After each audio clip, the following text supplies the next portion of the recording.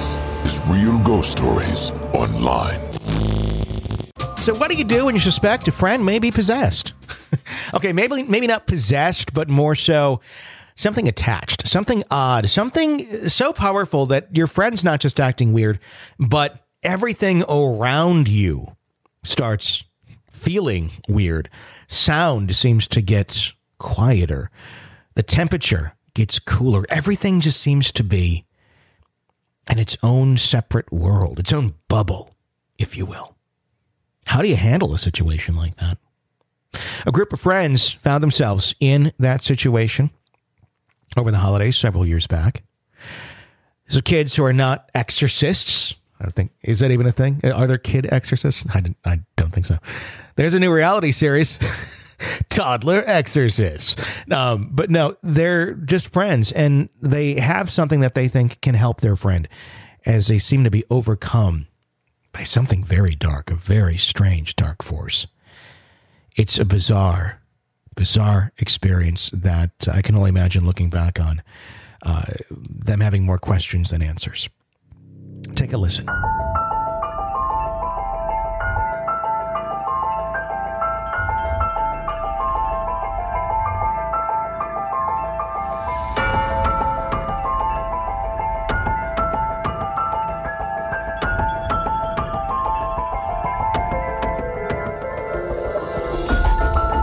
My story takes place in my hometown of Panama City, Florida, when I was 18. A little bit of backstory. I'm what I would consider a semi-sensitive, meaning generally I just feel spirits, sense them, not see them. I just kind of get a feeling.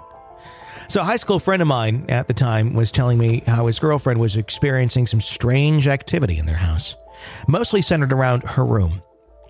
I think it was her mom's closet, seeing apparitions like shadows, black oozing stuff coming out of the wall and nothing being there minutes later.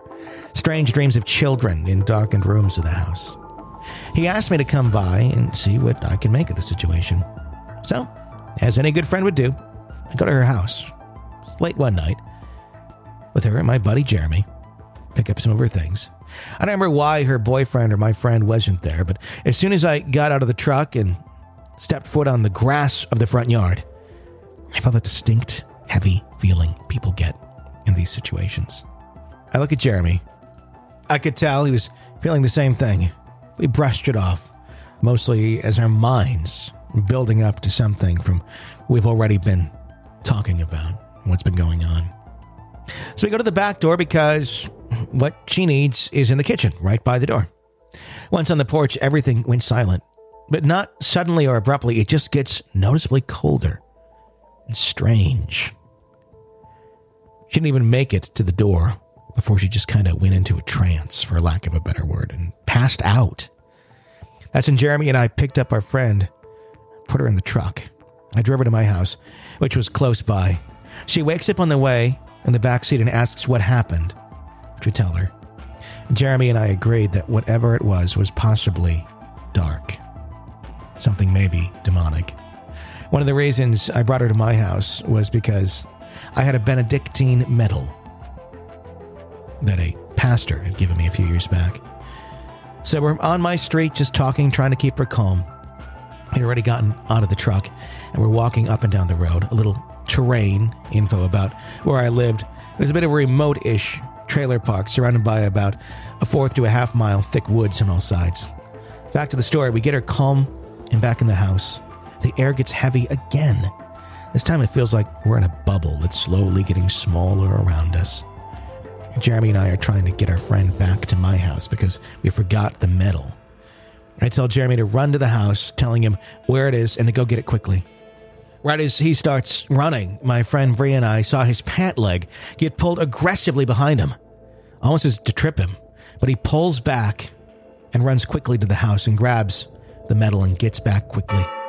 As soon as the medal touches the flesh of my friend's skin in her hands, everything, all the feelings around us seem to go back to normal. Normal sounds, normal temp, normal feeling. After waiting a while to see if she's okay, everything looks fine, and she drives to her boyfriend's house. Jeremy and I go to bed. I don't know exactly what happened. I wanted to make sure that my friend was okay. And there was just something that was telling me there was something dark going on in that house. Something that possibly attached to her. I'm no exorcist. I just did what I could to try and help a friend that very strange night.